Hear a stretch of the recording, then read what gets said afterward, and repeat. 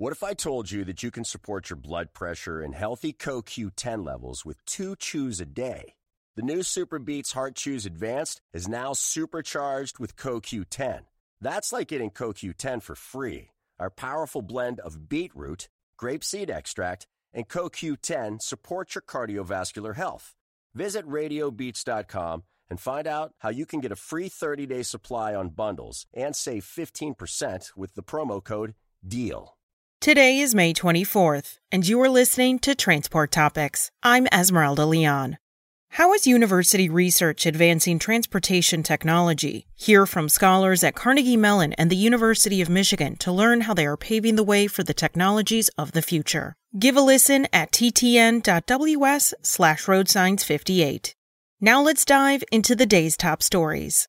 The White House has come down in price on its infrastructure proposal, reducing the cost from $2.25 trillion to $1.7 trillion. But it appears Senate Republicans do not find that agreeable. Biden's counteroffer on Friday still relies on a corporate tax to pay for the package, and the GOP is unwilling to revisit tax cuts that were gained during the Trump administration. In the newest proposal, the White House reduced road and bridge spending by $39 billion from $159 billion to $120 billion. To move closer to the GOP's proposal of $48 billion in new funds. A GOP aide said Republicans dismissed the new White House offer as disappointing, according to the Associated Press.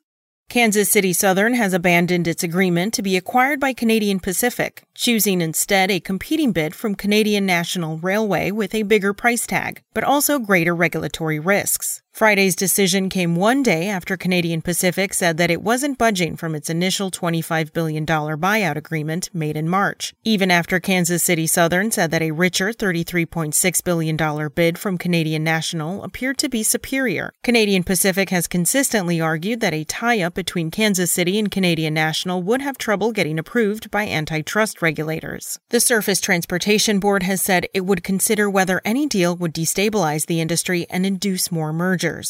Former Pilot Flying J president Mark Hazelwood and 2 former company executives have asked a federal judge for a change of venue in their upcoming retrial early next year on federal charges of cheating truckers out of diesel fuel rebates. Hazelwood, former Pilot Vice President Scott Wombold, and former Pilot Account Representative Heather Jones are asking senior U.S. District Court Judge Curtis Collier to move their new trial from Chattanooga, Tennessee, to federal courts in Arkansas, Missouri, or North Carolina. They claim that intense press coverage would make it impossible to get a fair trial in East Tennessee. They were convicted by a Chattanooga jury in February of 2018 in connection with a multi-million-dollar fraud scheme to siphon fuel rebates from thousands of truckers. However, they are scheduled to be retried February 1st, 2022, after an appeals court in October reversed their convictions.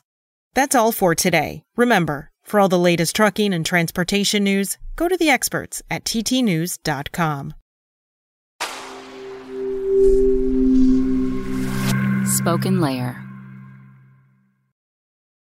Want to learn how you can make smarter decisions with your money? Well, I've got the podcast for you.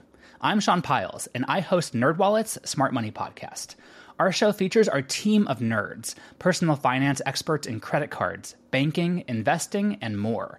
And they'll help you make the most of your money while cutting through the clutter and misinformation in today's world of personal finance. You'll get clarity on strategies to help you build your wealth, invest wisely, shop for financial products, and plan for major life events. Listen to NerdWallet's Smart Money Podcast wherever you get your podcasts.